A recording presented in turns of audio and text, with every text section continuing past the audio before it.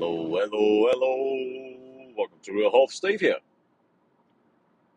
the concierge health advisor, the happy nutritionist, and soon to give myself Lifetime Achievement Awards for saving the world, even though they don't know it. They'll probably know it 500 years after I'm passed. But for now, God only knows what will get us to live to 900. Maybe we can get to 150. I don't know. I believe in my opinion. It's not humble, that we could get into our centenarian years if we if we understood micronutrients, and more accurate, the digestion of, absorption of, and the dependable supply of micronutrients will save us from chronic disease, from earlier death, from obesity, autoimmune disease. I'm not allowed to say cancer. I found that out, when was that? July sometime. It's actually a criminal offence. And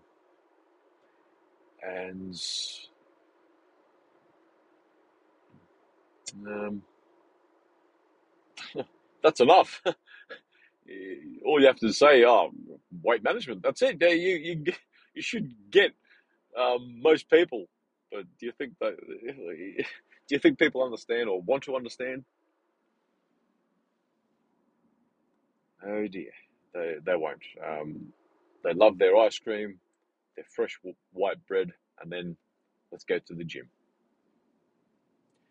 So protein. Many a past podcast episode, and maybe slipped it into a few videos that I've done as well, about my jury is out on protein. But my internal jury, my consensus, my reasoning is becoming solidified that protein is important. And before the jury deliberated and gave its verdict, I was still supplementing with extra protein, because I didn't need to eat as much, so I didn't have to really search for protein through natural means. So I was taking around 45 grams extra in protein supplement. The powder stuff. The stuff I use is from, I don't even know the company name. It's called Pure something Australia. And so I've gone for the 1/3 whey, concentrate, and then isolate, concentrate. I'm not sure which one's quicker, but so 2/3 whey, 1/3 casein, the slow release. So that was my go-to for the last couple of years. And as of last week, I've increased the protein by an extra 20 to 25%. The reason why I say 20 to 25% is because you can only really get a close guesstimate estimate from your normal diet. And being keto, which most of my diet is dairy and egg with a bit of meat, red meat once a week perhaps, which makes up the whole Keto 44. I'm inadvertently keto, and the reason why the Keto 44 is there is because saturated fat is very important. Don't trim the fat. We need the saturated fat for hormone and brain health. Also, to cut down on your fertility concerns, sexual performance concerns, and issues in menopause. If your saturated fat is up there, we don't have to think about our hormone levels. Fixate on them. So protein. Um, I have a 12-nil deliberation that protein intake and knowing the level is important due to the manifestation of my physique in the last couple of years, going on into the 2.4 years since I started my whole shtick. No, gee, not even 2.25 yet, actually. Apologies. Yeah, actually, yeah, 2.25, 2.25 years, and I've been doing that extra protein until the jury came out. It was a long deliberation, a lot of free meals in the courthouse, and I'm pleased that I let them deliberate for that long because even though I've been doing well, I've stepped up my weights in the last month. I've joined the gym, 15, 20 minutes in the gym, 4 to 6 times a week. Um, is an improvement from my 45 seconds per day. That's all I was doing before. That doesn't even register. People wouldn't even register that. That's my physique. Uh, if you want to say it's genes, want to see my genes 2.5 years ago, was not a pretty sight. I tell you, was not a pretty sight. At double my body weight that I am now, chronic diseases coming out my everywhere. Chronic disease is gone, half my body weight, and the physique with the protein part, I believe, my humble opinion, not much in the genetic stakes, has given me a new sense of life, vitality, and I've possibly increased many decades to my life because statistically, before only 2.5 years ago, when I was at the age of 47, I was looking down the barrel of dying in my early to mid 60s. I would like to think that I've now extended it, hopefully into my centenarian years, but let's try for the 90s at least. It's a late start. It's never too late to start to increase decades of healthy life at least. Total life, I don't know. It depends on how much you understand, how much you want to grasp this Keto 44 or the concepts that I advocate here. So protein, important. Protein, guilty. Levels of protein. The recommended, let's use FDA type equivalents. FDA recommended protein intake is 0.8 of 1 gram per pound. What was it per kilo? Whoa. Yeah, it was actually per kilo. So just under a gram per kilo of body weight. But that's to prevent bone density and health deterioration. So the recommended daily intake of protein should be far north of that in that case. 0.8 of a gram per kilo of body weight is on the border of warding off health issues. So we need to up that to 1.2 grams, and that's a level given by the name doesn't ring a bell, but PhD. He was on Dr. Rhonda Patrick's podcast that I listened to the other day. I believe the some of the research and the methodology, the reasoning that he used to get to the 1.2.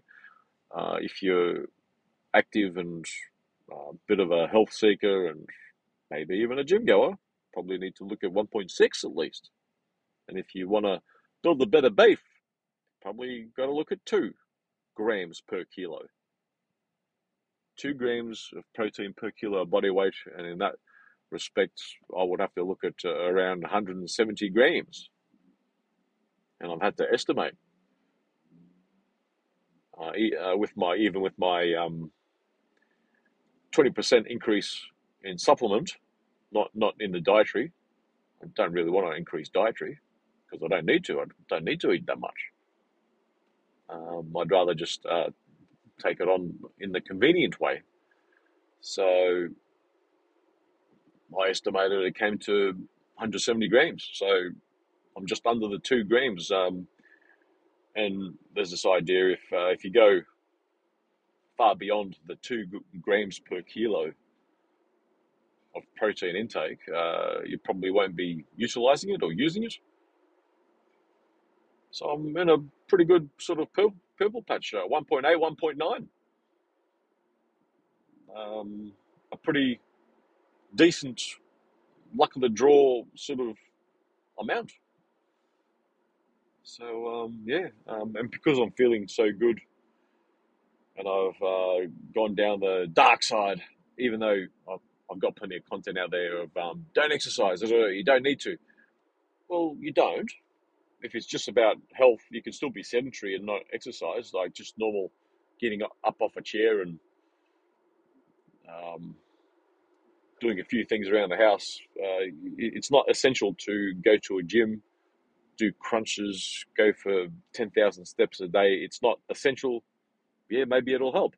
But if you, like with me now, if you step up any activity, for even 15, 20 minutes for me in the last week, last month, in the gym, I haven't actually increased any of my micronutrients intake.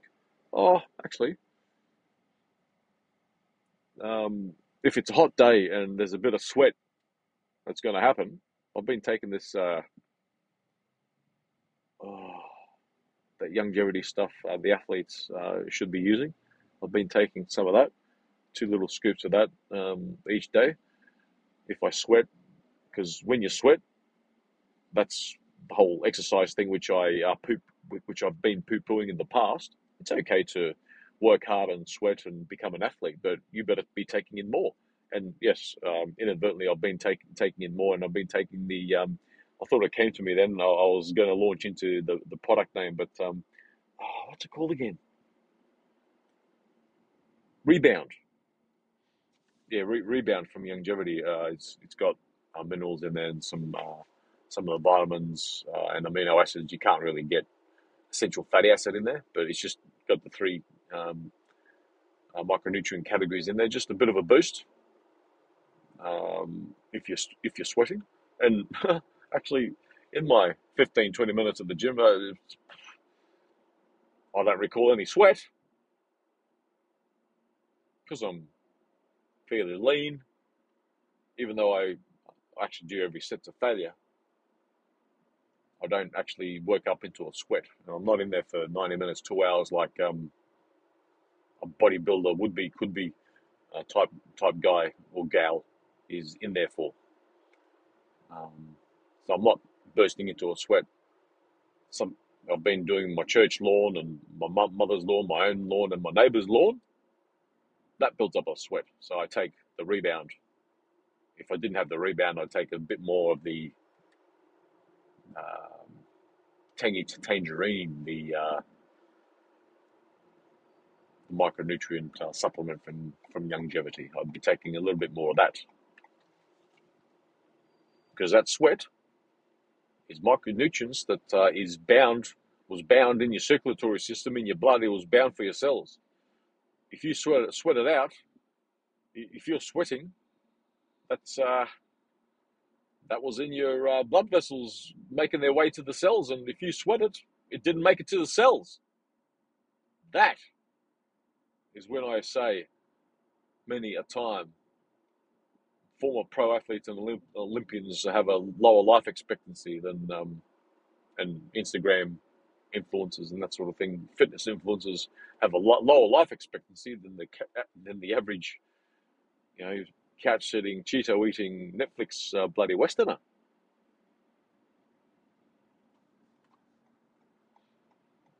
That sweat part. That sweat part is making the athlete or gym goer die younger, because that sweat, well, it doesn't have to be the athlete. It can be the bricklayer, the tradesperson working in the sun all day, especially here in Queensland. It's bloody even hot during the winter months out there in the sun. So if whatever your activity involves sweat, you better be taking in more of that micronutrients. And with the protein, there it is. The jury is out. Protein is important. So protein intake as a primary, think about it. Then you need to think about your needs, your activity level, whether you want to boost it to 1.2, 1.6, 2 grams per kilo. And then the types of protein. There's the whey, isolates, concentrates, casein, with my reference or brief, superficial sort of understanding with protein. And if you're fixated on just getting it the normal means, well, you better boost your keto intake. Meat and dairy is where it's easiest and the highest quality protein where it will come from. So if you're vegan, you better think about supplementing with that. Where they get the vegan protein from? They get it from peas, rice. Do they get it from soy? Don't know, but there's different means where vegan protein additions or protein supplements. So look into that if you're vegan.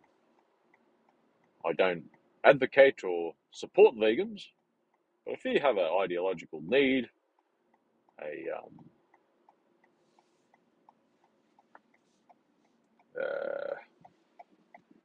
should I say it, a vanity need for veganism, okay, but you better think of the protein intake. You better think of micronutrient additions, because you're not going to get it. You think that eating fruit, veg, and grain, vegans, you're going to have to put some oil in there, and oil, they just liberally put the olive oil on, and they wonder why vegans have high cholesterol. It's not. It's obviously not from your keto stuff. The dairy, egg, and animal products. It's from the oils and sugars, otherwise known as, which also include the fructose in fruit. Sugars and oils intake is the scary cholesterol numbers complex. I've said that many a time, and I just had the need for this time as well. So, protein. The jury has said guilty. Take in protein, or be noteworthy of how much protein you have. And also, I wish I could drop a name. Another PhD that I've been listening to. Like when you take in fat, your absorbability, how your body utilizes fat intake is like 99%, or 99 grams per 100. Like it's going to utilize. With the grains or the carbohydrate and the simple sugars as well, 97%. And the protein is something like 70%. And I thought, oh, that's something I need to investigate further. But maybe I hope that doesn't mean my 170 gram protein intake doesn't all of a sudden mean 140 or 130 grams, because then I'm sort of way under on my on if 130 is the actual level that my body is utilizing, absorbing, or whatever that idea of 70% is, then probably I need to look at boosting more. I'm not looking at being a bodybuilder at all. I just want to have that Calvin Klein type toned look. I already do, but I feel good, so I might as well look the part by doing the part, going to the gym. And also the reason why I'm doing the 15-minute, sort of 5-6 sets out of there type thing is I don't want to hurt. I'm the sort of guy that will hurt. And after the first couple of sessions, I was hurting. I was only in there for 10 or 15 minutes though, 4 or 5 sets, and it hurt a little bit. But if I was to jump into 90-minute sessions, I'd probably be quitting already. So just be careful if you do start going to the gym. So protein, as you may hear, the conviction, my authority on the subject is still probably not where a PhD or pro bodybuilder, weightlifter, powerlifter should be at. I'm none of the above, of course, but maybe with the PhD, having a PhD inside at least, not researching into protein, but if I was to have a bit more nous into the nuances of protein intake, I'd probably sound a bit more qualified.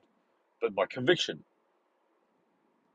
in a murder trial, in a protein requirement trial, where I didn't know this, but in a jury in Australia, you could have like a 12-person jury where you're allowed one dissenter in the trial. Sometimes 2 dissenters, like a 10-2 is a conviction. Like, fire out. So let's go for 11-1. Maybe there's a one that's dissenting. We do understand that macronutrients as a whole are important, so that'll be a 12. There has to be a 12-person agreement. But with the whole idea of how much, what sort of protein, maybe it's an 11-1 of our understanding at the moment. Yeah. So there you go. I've increased my protein intake on as a crude estimate of 170 grams. My which is just shy of the the 2 grams per kilo, which a bodybuilder should aim for. I'm not building, but maybe a little bit of hypertrophy. But the whole idea of a little bit of hypertrophy is I was looking at a little bit of hypertrophy and a little bit of fat loss. I don't need fat loss. I'm already shredded. I've done a spiel on just be shredded all the time because I'm shredded all the time. I'm lean. I got a bit of a 6-pack. Lean, muscular sort of look. Veins popping out my arms and legs are sort of toned without being trained. And I don't really think that's genetic. I believe that we're closer to being, a bunch of chickens in a chicken coop, where if we all did the same, Keto 44, we'd all be very fit-looking, slim, and living to 100. Let's be all in the healthy chicken coop, not in the crappy paddock. Anyway, there's my conviction on protein. Until the next time, bye-bye. Yeah.